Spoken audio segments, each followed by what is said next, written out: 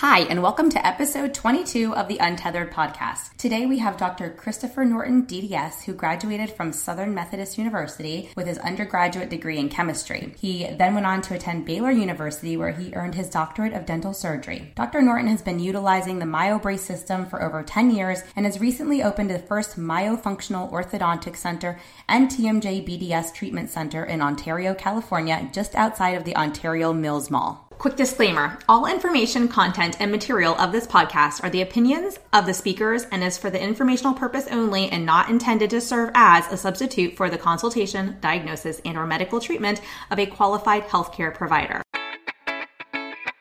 Welcome to the Untethered podcast. I am your host, Hallie Vulcan. I'm a certified orofacial myologist, feeding specialist, and mentor. This podcast is all about getting your questions answered and collaborating with colleagues to bring you the most up-to-date information in the orofacial myofunctional therapy, tethered oral tissue, and airway space. I challenge you to keep an open mind and join my mission to get this information out to the masses. Let's get started. Thank you, Chris, for joining us today. I'm really excited to have you on the podcast. Well, thank you, Ellie, for having me. Absolutely. So I just want to jump right on in and find out, more about MyoBrace. What is it and why would we use it? Well, it started many years ago, back in the late 90s in Australia by a guy named Dr. Chris Farrell. He was treating TMJ adult patients and needed something that would work for them. And he knew what caused it. It was caused by soft tissue dysfunction. And so he kind of designed this little appliance, a simple little appliance, and he used it for his adult TMJ patients. He started saying, well, this is the end stage. Why don't I go ahead and start where the disease starts? So he started doing it with kids. And about 2001, I picked up his appliance. At the time, there was just two. It was a trainer for braces and a trainer for kids. And I used it in my son, who was a class 3 patient, which means that he had to wait till he's about 25 years old and have surgery. And I said I didn't want to wait. And so I was looking proactively for something to treat him. And I came across this and I treated him. We got him out of class 3, no surgery. And he's never worn a retainer since. So this what's made a big deal. So MyoBrace was started very simply with 2 appliances. Now there's over 50 of them. There's soft ones that are made out of surgical grade silicone. There's stiff ones that are made out of polyurethane. They're all made with vegetable dyes, so they don't off gas and they're very, very non-toxic. So what we do is we use this appliance and we combine it with 2 things: some Buteco breathing techniques, which is kind of a converting mouth breathing to nasal breathing. So it's a nasal breathing technique and a decreased tidal volume technique. So we're decreasing the amount of air that we take in. We combine it with the myofunctional therapy, which I'm sure your listeners are well aware of. So we use it for the myofunctional therapy for soft tissue dysfunction. So we put these 2 things together with the appliance, and we have kind of a system involved that works very well for us. Very cool. And so how young, because I know you mentioned that you've got them for some younger kids now. Yep. How young do you guys start MyoBrace? Again, we kind of believe in you. You start about 9 months before the kid's born, kind of preaching breastfeeding and the importance. And then once they get out of the womb, then we've got what we call a myo-chew, which is kind of a quadrant shape of a myo-munchie. So we will do that at teething. And it also uses the muscles of mastication and gets it going. So we can start as early as can be. As soon as you have enough attention, we can jump into like a little infant trainer. If they can give us like 10 minutes of attention, we have what we call an infant trainer. And that's usually the 2, 3, 4-year-olds or somebody that's trying to get off a pacifier or, the binky or something like that. We use it then to try to transition them off of non-nutritive sucking. Then as we get a little bit more in there, about like maybe 4 or 5, where you can really get some compliance with the child and maybe get 30 minutes, and we jump into our J series. So we have a J series that's just for primary dentition. We jump up next to a K series, which is our kid series, and it's for kind of a mixed dentition. Next up would be our teen series, and it's kind of our largest one. So it's, again, for teens. We have one for adults. We have one for class 3. We have some for exercising. So again, we can kind of get somebody from, right after they're born all the way up to their maybe 83. Okay. And I know that some people were like, well, how are you getting these younger kids to use them? So you're saying you need at least 10 minutes of attention for like a 2-year-old, for example, to be able We to do. use the infant trainer, and you find Yes. it successful? So our infant trainer has like a little tether, like you see these binkies that are tethered. So we'll tether it to them, and we just kind of put it in their mouth quite often, and if hopefully getting about 10 minutes out of it. A 2, 3-year-old, they kind of like, I don't know who it is at the time. It could be Barney or Paw Patrol or whatever. If they can sit down and watch 10 or 15 minutes at a time, that's a perfect time to put it in. Or if they like playing with a video game for a younger child, if they're sitting down playing the video game, that's when we say, okay, you can play your video game if you can put this in while you use it. So again, most kids this age, they love to put stuff in their mouth. And so this is kind of not that intrusive. So again, I'm not having too much trouble getting stuff in people's mouth. Keeping it there for a long period of time is the harder thing. That's where you get into compliance. Mm-hmm. And so are any of these appliances more permanent, or are they all something that you put in and take out after a certain period of time? The only thing that we have that I would say is permanent is when we're working on like cross bites or class 3s, we'll do some little bondings on teeth they're removable, so they're not permanent. They're in there for the time being, but can be removed without damaging any of the tissues. And these little things, we call them myolae. They're little wedgies that sit on people's teeth to try to direct the growth in the way that we want them to grow. Either class 2, we want the jaw forward, class 3, we want the maxilla forward. But those are the only things that are permanent. Everything else that I can think of is removable, except for one more thing. We have a BWS series where we're trying to do some expansion. And it's about a 3-month deal where we're trying to expand the upper jaw. And we do it some month or lower jaw too. So those are the only things that are really truly fixed. Everything else is removable. Well, I'm curious because I actually wear a DNA myself, which is removable, which is nice. But that BWS expansion, so who is a good candidate for that? Basically, you need the tongue and the roof of the mouth to get the jaw to grow. Mm-hmm. So usually before 8 years old, you can get the tongue up in the roof of the mouth. Once they hit about 9, if the upper jaw is too narrow, the tongue won't fit. Those are the people you need expansion on. So about age 9 on, you're really just trying to use the expansion as a way to get room for the tongue to fit up there. Once the tongue fits up there, you don't need the expansion anymore. The tongue takes over and does the job for you. Okay. And so then what would you say is the difference, aside from, it sounds like some of these may be faster in expansion wise, or it might be faster than some of the other programs out there, like the ALF, for example, or even the DNA that I'm using. Yeah. Are you familiar with like the differences between your system as compared to those or Healthy Start? There's a big difference between all those. An ALF is really just an expansion technique. And I love the ALF. And we can use that instead of our BWS system. What's nice about the ALF is we can put our MyoBrace on top of the ALF. So you can start to get expansion and get rid of the soft tissue dysfunction all at the same time. The problem with the ALF is that, to me, it costs between $250 and $350 of a lab bill. So we'd like to use our BWS, which stands for bent wire system, because it cost us about like $26 or $28 to be able to put it together. But it's really kind of the same thing. Now, the ALF is trying to push on the teeth in a very light sense, so it doesn't really make any necrosis in the bone. And that's what the ALF is doing. So ALF is only really just expanding the jaw. It has no way to get the tongue up there. There's no any way to correct mentalis. There's no soft tissue correction in an ALF. The Healthy Start, which is just orthotane, they're just kind of clenching. So again, when you do this, there really is no soft tissue dysfunction correction whatsoever. So I don't really think MyoBrace compares to either one of those two at all, because MyoBrace is again addressing the soft tissue dysfunction, using the muscles of facial expression to swallow. It's really getting down to the biology of what's causing it in the first place. So, it also promotes nasal breathing over mouth breathing. We have nutritional videos. We're trying to really hit every single aspect of what's causing the biological dysfunction that's going on. And we've got research out the wazoo to prove it. If you go to like Healthy Start, I don't really think they have any soft tissue dysfunction. They've now put a tissue tag, which is kind of a copy of us, on theirs, but really you're clenching. And then when you're clenching, you're not doing your TMJ much good, as you're really pushing your condyle into the disc, into the fossa. And again, that's correction is coming from the appliance and the pressure that you're putting on it. whereas MyoBrace is really just to get the tongue up there and kind of restore what should have been going on from the very start, which is the breastfeeding, which gets you to swallow the right way with the peristaltic movements of the tongue and the roof of the mouth, and breathing through the nose. This is not really happening with any of those other appliances or systems that you're mentioning, but with the MyoBrace, that's what we're striving for.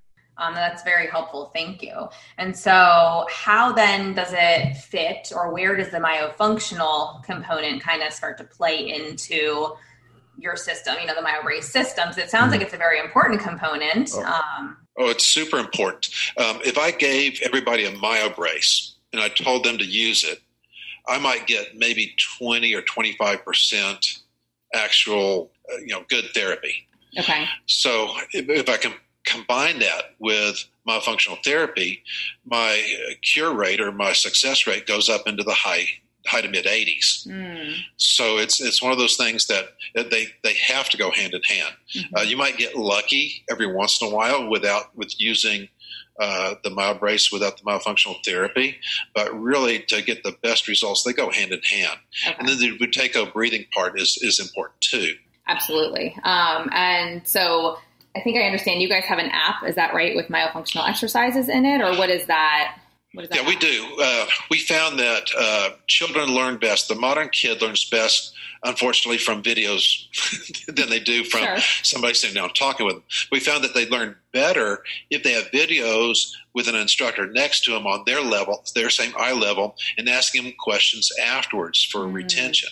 So the best way to really get some child to learn is to have them learn from the app with an instructor down on eye level, down on their level, asking them questions, making sure they can get the exercises complete, and then they can go home and use the app again daily, 4 minutes in the morning, 4 minutes in the afternoon, to reinforce it. So again, the kids are learning best from the app. So our app is kind of what basically a myofunctional therapist would use. We've got the first part is breathing. So with breathing, we've got light breathing awareness, we've got paces, we've got nose clearing. Then we go into the tongue, and the tongue has minds of its own, so it needs more exercises. So we've got our tongue resting position, tongue clicks, our tongue suction hold, surfboard tongue, fat tongue, skinny tongue tip ups. Then once we got that, and again, our app runs this. You have to get through breathing to get to tongue. So everything kind of builds on itself. So you can't do tongue tip-ups unless you can do tongue suction holds. So it kind of goes from there. Next up, we have swallow. So we have a MyoBrace swallow where they're trying to swallow their MyoBrace in. We've got funny face swallow, correct swallow, drinking swallow, tongue cup, water seal. Then we go into lips and cheeks. So we have a lip trainer. We do lip pops. We do puffer fish. Then we have 10 nutritional videos after that. So through the app, it kind of runs them through the system. And sometimes we'll move the lip trainer if we have incompetent lips, then we move the lip training much earlier. Okay. To begin with. So our app kind of runs through the exact same sequence that a myofunctional therapist might use, but it throws a few more breathing techniques in there. And the therapist might use quite a few more exercises than what we've done. We've kind of pared it down to what we think we need, the keep it simple philosophy to it. And again, what I think is really good about this is that when a myofunctional therapist is working, the child or the person, the patient, is pretty much in conscious mode. In other words, they're using their conscious brain to process it. And it takes a while to get them in their conscious mode to slip it into their subconscious mode. So we need to change neural pathways. We need to have a different nerve running to our genioglossus muscles where we have a tongue swallow rather than our facial, the midfacial nerve that runs to our muscles of facial expression. What's nice about the MyoBrace is that they can wear it while they're paying attention to Xbox or to a TV show or to their phone or to the iPad, which is when their subconscious brain is dealing with their swallow. So this is what I think is very, very good, is that we can work on their neural pathway and their swallowing at a time when their conscious brain is working on other problems, and their subconscious brain is having to process this different neural pathway and activating different muscles and deactivating other muscles at the time. So the app, the MyoBrace, has certain advantages, I think, certainly a myofunctional therapist can get there and does, and that's who we modeled this after. But there's certain advantages to be able to have the app, to have the appliance that's able to kind of scale it down a little bit. So we don't have quite as many exercises as what you're used to, but we seem to get some pretty good results. Okay, but it also sounds like you're not just handing over the app and going, okay, hey, here's your myo program, go do this. You have them kind of pairing up with a myofunctional therapist, and then they're kind of driving that car, so to say. Okay. Yeah. They asked orthodontists why they don't put myofunctional therapy in their offices. And, and I could show you that basically it's, really funny that they don't use it. But again, how many dentists really know what myofunctional therapy is? And of the dentists that know what myofunctional therapy is, how many of them have a myofunctional therapist nearby? I work in West Texas, and I just got my very first myofunctional therapist, who was a hygienist that was burning out, that had come over to have ortho with me, and I started teaching her what was going wrong with her, and she jumped on it, and she's now become a myofunctional therapist. So I've got my first one within a 200-mile radius. What's nice about this system is that we can take somebody that maybe might not be a speech therapist or might not be a hygienist, and we can give them training along with the app to be able to what we call become an educator. So the educator, along with the app and a lot of training, is the one that really does this. Much like a dental hygienist will handle the hygiene program, we have an educator that uses the app that is really doing the soft tissue dysfunction therapy in our systems. Are there any specific qualifications for somebody to become that educator? Because I don't know if you've been in the Facebook groups like I have, or how much you hang out with myofunctional therapists, but if there's a big uproar in the community over, just anybody being trained and becoming a myofunctional therapist, and it being in the scope of practice of, some people versus not. And what's your take on that? I'm very familiar with the IAOMT and the speech therapist versus the hygienist. And I was, my first oral myofunctional therapist was a lady named Karen Samuels. And unfortunately she had a stroke, but she was excellent. She was a dental hygienist. She had double jaw surgery, MMA surgery twice, and failed 2 times. Wow. So she was a very strong advocate for this. And she crossed both lines. She knew as much as the speech therapist. She was really on this. And so I was lucky that I had her to begin with, because she trained my butt, and I learned quite a bit. And so I do know that this might rile you a little bit, but for an educators, we're looking for somebody that's got good communication skills, somebody that can communicate on the level of a child and communicate on the level of an adult. And sometimes you have to talk like a child to the adults, and sometimes you have to talk like an adult to the children. But we're looking for somebody. So we've had quite a few hygienists that have carpal tunnel, or after you do hygiene for a while, there's just really no place for you to go. So a lot of them have jumped on. Some of our educators are patients' mothers that have seen just a lot of changes in their child. I would love to have a speech therapist on board. I would love to have a dental hygienist on board, but they're not always available to every dental practice. So we have educators, and our educators, we do have a training system here in North America, and we actually have a 3 or 4 day course after they've done studies. So we're not picking up from zero. They have to have a lot of information first, and have done a lot of treatment first, and then we go ahead and train them from there. So we have our own certification program for our educators. Okay. So the educators, along with the app, are doing a very, very, very good job. But, if you give me my choice, I would much rather have an MFT running my program. And some of the best people that lecture with me have them. Of course, a couple of people are married to them. So, they've got them up by a chain, and they're lucky. And those people know people. So people in big cities, they're really good. I live in more of a rural area. And we just don't have availability. Like, we have one hygiene school that services about a 500-mile radius, and speech therapists. Not a lot of them are onto this. They're still doing their pretty much conservative speech therapy, and can't quite understand why the kids can't make TH sounds or S sounds or T sounds. Sure. And their jaw, the upper jaws are about as big as the patient's thumb.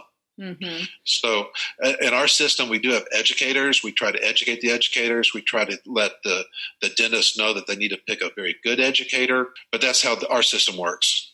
Okay. And you brought up a good point initially. So, I actually love working with our RDHs that are also myofunctional therapists because they offer a whole different perspective than what I have from my background. And so being in the DC metro area, I've been very thankful to have a team locally that we've, developed, and I've got some RDHs that I refer to and they refer to me, and I've got a dentist that we refer to and an oral surgeon and yada, yada, yada. But yes, it's even here in a big metro area. While I think myofunctional therapy is growing, it's still, I just got off the phone with a teacher of a 4-year-old who said, well, how did he go so long before he was identified? And I said, oh, but he's only 4. I mean, I'm surprised you're even saying that because yes, I agree with you. But to hear a teacher say that, I'm like, okay, well, we're getting somewhere if they think this is long, because I also work with adults. So they've gone their whole life without being diagnosed. But yes, the real problem is that the teacher knows more than most dentists or most pediatricians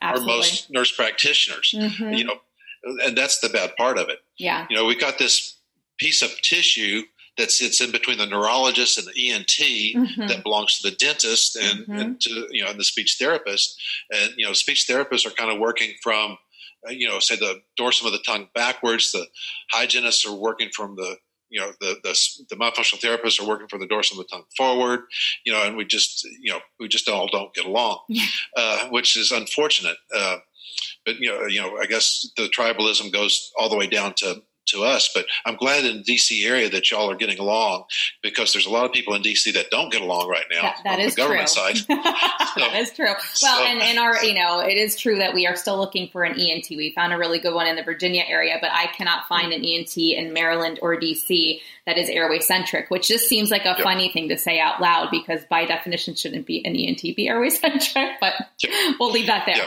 But yes, I wonder though for your program, because I know RDHs, for example, can kind of take off their RDH hat and then they can practice the myofunctional therapy. And so they could do it virtually. And I think they could work with anybody anywhere. Whereas like me as a speech pathologist, because it's part of my scope and my licensure, I have to have a license in every single state that I would want to virtually provide myofunctional therapy. And so I am licensed in DC and Maryland, and I have a team in Virginia as well. And, we're throughout here. But I think it's harder for the speech pathologist to pick up one client over in this state, because we then have to get an annual license, and, becomes very costly if you then get licensed in the entire U.S. Whereas the RDHs, I think, have a little bit more free reign on that. So have you guys ever considered, or have you worked with anybody who does like virtual myofunctional therapy that could provide your program? We haven't. I mean, it's been a thought. We do. We have educators on staff here that do podcasts for free to educators or to other people learning it. But as far as like getting down to a patient that's far away, we do some. We just opened up a clinic here in Ontario, California, and we'll Skype with our kids because we're the only person doing it for a long time. We have people that drive 2 to 3 hours in LA traffic. That's not very cool. Yeah. So we'll have them come in from time to time, but we'll do some Skyping with them as well. I do remember Karen Samuels, my very first oral myofunctional therapist. She would have 2 cards, one that said MFT and one that said RDH, and she would not put her RDH on her MFT. Correct.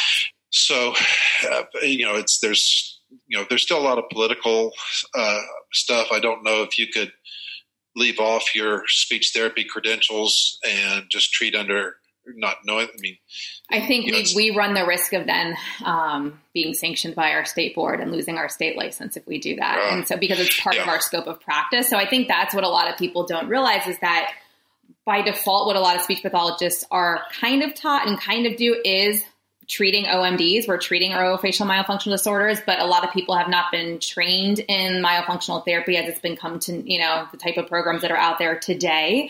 So whether people realize it or call it that or not, I think some people are treating it. However, because there are a lot of us that have been doing feeding therapy and, oral placement therapies and things like that Talk Tools and some of these other companies train on. However, then there's the other cohort that you mentioned where they can't get the tongue well, they don't even realize that they're supposed to move the tongue to go up and out or this way or that way. And they can't figure out why they can't correct that lisp, or they can't get the child to make a certain sound. And they're not looking to see if there's a tongue tie, or to see if the palate is high and narrow, or to see if the child is breathing properly or has an adequate airway. You know, they're just not looking at those things like you mentioned. So it's an issue, but hopefully we're moving in the right direction of resolving that in the speech pathology world. I hope so, because it's for the children's sake. I mean, we're pretty much in triage right now. Yeah. It is so widespread. And the research that's coming out left and right is supporting us in such a great way. Once you start looking at sleep disordered breathing, oh gosh, there's so much research out there right now that is just downright crazy. Did you know that if we look at a child who snores, they're 4 times more likely to be in the bottom 25% of their class? A child with sleep apnea is 9 times more likely to be in the bottom 10% of the class. Mm-hmm. And that we're looking at 48% of the kids that have a sleep study, and they find out they have sleep apnea, they're already started on stimulants for ADHD. Yeah. It's so crazy. I remember going into a classroom and hearing this child snoring, and I said to the teachers, does she always sound like that? And they went, yeah. And then I talked to the parents, and they were like, well, it's our first child. We didn't know this isn't normal. And I'm going, that's a problem. Like, that is number one, your child should. So now I'm trying to do a lot of educating on social media, and just through what I'm doing, mouth closed, and you should not hear your child breathing. If you can hear them breathing, that's a problem. I always like to say you should breathe through your nose and eat food through your mouth. Mm-hmm. And they say, really? I said, yeah, would you put food up your nose? And the answer is no. But like I said, we're in triage right now. And for us to sit here and be quivering over who does what, right. I think it hurts the kids. The kids need almost anything they can get. And thank God for people like you who are doing these podcasts and trying to get the information out there. It's certainly a very needed thing. I think we should all kind of pull in our horns and think about the kid that doesn't have any therapist or any information with his mouth hung open and breathes through his mouth all night long, and the face looks distorted. They get the flu 4 or 5 times a year. Their tonsils look like big golf balls in the back of their mouth. So I mean. And parents don't know. And, we don't find this stuff on that TV show that's on there. We don't see it on, I don't know why, like Oprah Winfrey wouldn't have something like this. I don't know why we're not sexy enough to get out there with this type of information. But, there's certainly, when you start looking at this stuff, it's certainly affecting our kids. And it's growing across across all ponds. It's all over the world. MyoBrace is doing very, very well in China. Those people are very competitive, and they found out that if you sleep with your mouth open, you lose about 5% of your general IQ a year, up to 20%. And they're very competitive that they want to get into college. So it is a very big deal in China because they're worried about education. Mm-hmm. So we're seeing it kind of spread quickly in certain areas once the word gets out. But how do we get the word out in North America or, America to begin with? And like I said, we're sitting here doing podcasts when we should be, on, a mainstream live broadcast doing this, or maybe our local news should have information on this. We should be doing grand rounds in hospitals. But I know what you said about ENT. I've got this picture I show in my slides. It's got this one dog's nose up another dog's butt. And I said, this is what you do with your ENT. Once you find an ENT that gets it, you brown nose that guy until you take him turkeys at Thanksgiving, you give him cookies, you do whatever you need to do because you need that ENT. Because if your therapy is not working and now you're outside of your scope, you're not in your little area of, called the mouth, and, now you need help. So you're right. An ENT, especially a pediatric ENT, is worth their weight in gold. Yeah, absolutely. Absolutely. And it's funny because you would just think in this area that, and everyone who listens to this podcast knows, but I've taken my daughter to an ENT who I thought got it. I was told that he got it, and he looked at her tonsils that were enlarged and to me looked infected. And he was like, I'm unimpressed. Those are his words. I am unimpressed by those tonsils. And then I took her to the dentist who put her into her ALF, and she said, do her tonsils always look like that? Is she sick? Has she been sick? And I was like, I'm glad you're asking, because I'm also concerned. And look, I don't want to put my kid through a surgery if I don't have to. However, I'm concerned about her breathing. And she does have a closed mouth posture, and her speech is great, but her eating, she's a picky eater, and, it's impacting her chewing, and she's got a high narrow palate, and she had a tongue tie released it too. And, she's got the whole gamut. So it's one of those things where I'm just like, oh, well, can't refer here because, really, you really don't get it. And there's somebody else who I mentioned who's out in Virginia, and I want to go out and meet him, but he was referred to me by somebody I highly trust. So I'm very hopeful that this might be the guy, and he's going to become, if he's not already extremely busy, he's going to become very busy when everybody realizes he's the guy serving Maryland, D.C., and Virginia. So, we're lucky out here in California. We've got a guy named Dr. Zaghi. Yep, I know. And so we're very, very lucky because he's like spawning this large swell of ENTs that get it. But I mean, if you look at like Mallampati, this is one thing I'll send you on my link. Mallampati, how we score the how wide open the throat is.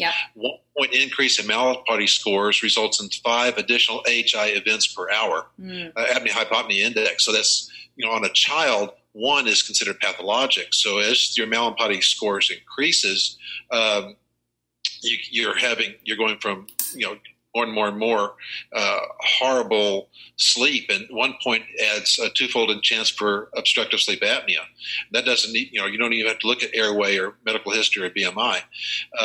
So the Mallampati score, how big your tonsils are, is super, super important. In fact, with kids' sleep apnea, there's really only 2 things. Weight doesn't really come into it. It's really just facial features and tonsils. Those are the 2 things we look at when we're looking for sleep disordered breathing in kids. No, absolutely. And I'm hopeful, because she's already undergoing expansion. I'm hopeful that that's going to help resolve her case. But we are monitoring closely, because she's at a 3. They're not touching, they're not kissing, and they don't currently look infected, but she's at a 3. And that is too large for my comfort. They will not recede until she nasal breathes at night. She has to be a nasal breather at night. She does sleep with her mouth closed. Whenever I go in and check on her, she does, and we have a camera on her. And so I've been very good at monitoring that, that's why, the ENT was like, oh, she sleeps with her mouth closed. She has an oral rest posture where her mouth is closed, and I'm not, she's fine. And I'm like, I'm not convinced, but okay. I think you might need to go in with a little mirror. And put it under her nose and put it by her mouth and make sure, because they can fold you. All you have to do is have your mouth open just a tiny little bit. Okay. Take a closer look. And so again, that's where a lot of times with our MyoBrace, we're having them wear it at night as well. So part of our therapy is, wear it an hour a day and at night while you sleep. And when it's in there, it really makes you breathe through your nose only. Okay. And if you can keep it in all night, you've been 100% nasal breathing all night long rather than mouth breathing.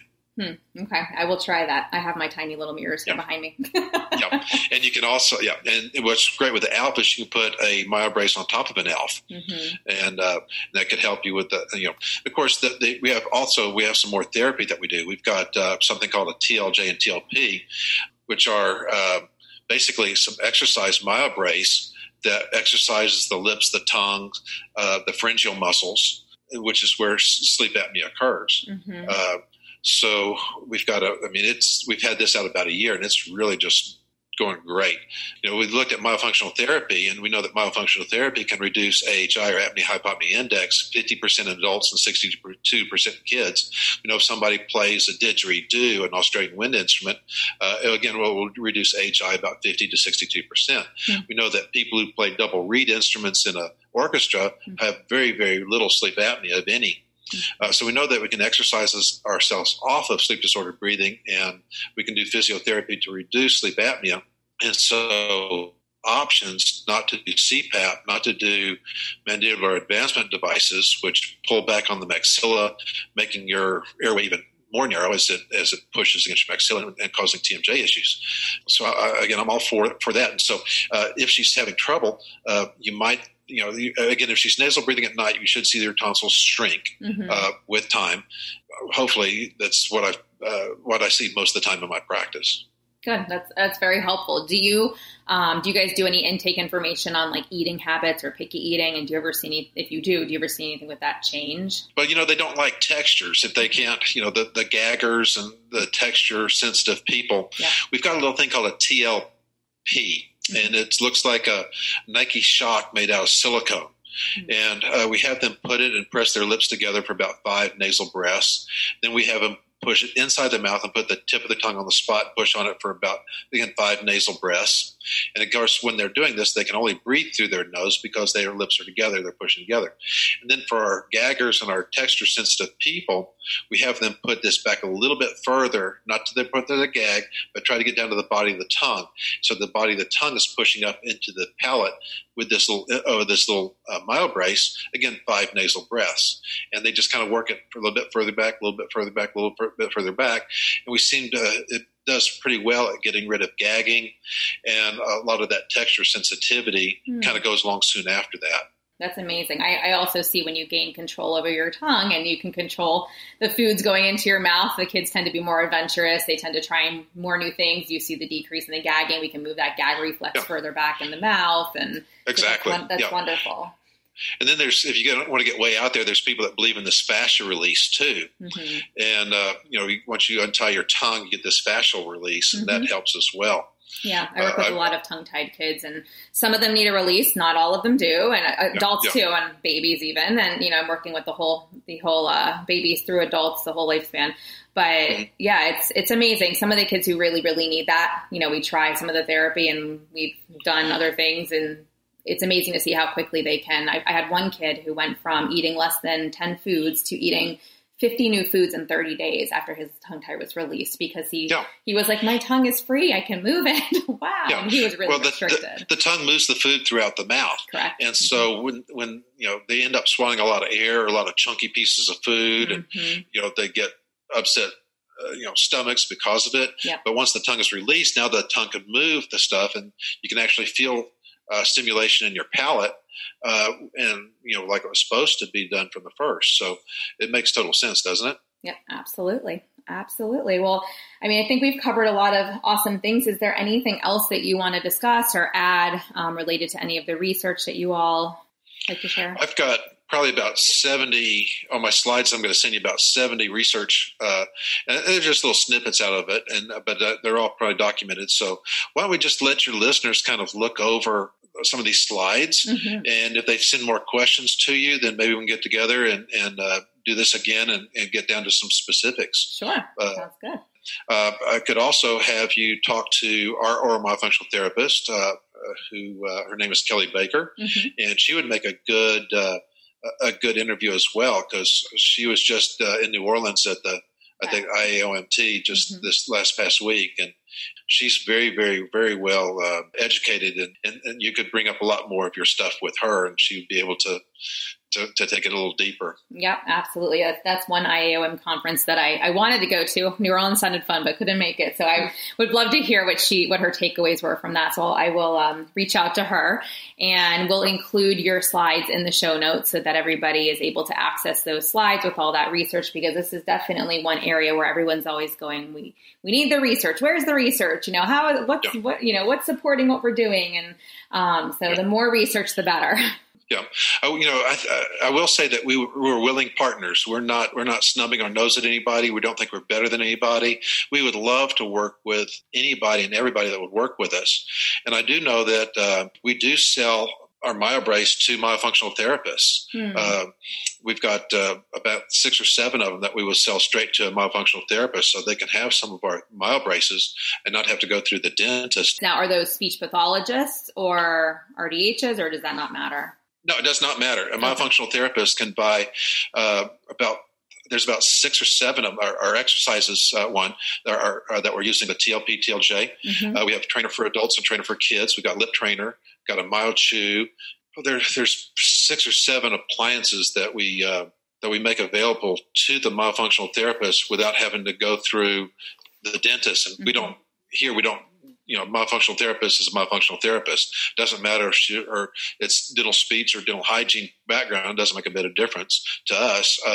But we can legally sell these some of these appliances directly to them without having to send your patients to the dentist to be able to have one delivered to you. So we've got some that we sell directly to you. Okay. So if somebody was interested in learning more about that, do they go to myobrace.com Okay. Exactly. Go to myobrace.com, myoresearch.com. And in the slides, I think I put some more contact information on one of the slides that you could use as well. Wonderful. Okay. Yeah. So I see that for parents and patients, you guys have myobrace.com. And then for professionals, I think, is it myofunctionalresearch.com? Just myoresearch.com. Okay. But from myobrace.com, you can get to myoresearch.com. Okay. Well, thank you. That's fantastic. Is there anything else that you want to add? No, well, let's just see how this brews, and if you have a good response, then let's do some more. But or if anybody's interested, I'll be glad to come on and do some more with some more specific questions or anything like that. Or we'll make available to you Kelly Baker or anything you need. You just let us know what you need, and we'll try to supply it for you.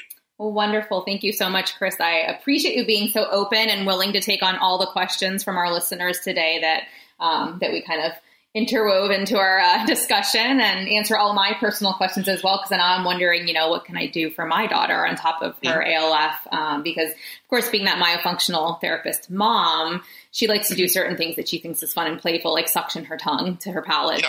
But, to sit down and actually get her to do myo with me, she just turned 4, that's a whole nother ball game. So I'm going, what other fun things could we pull in here that might make it more exciting?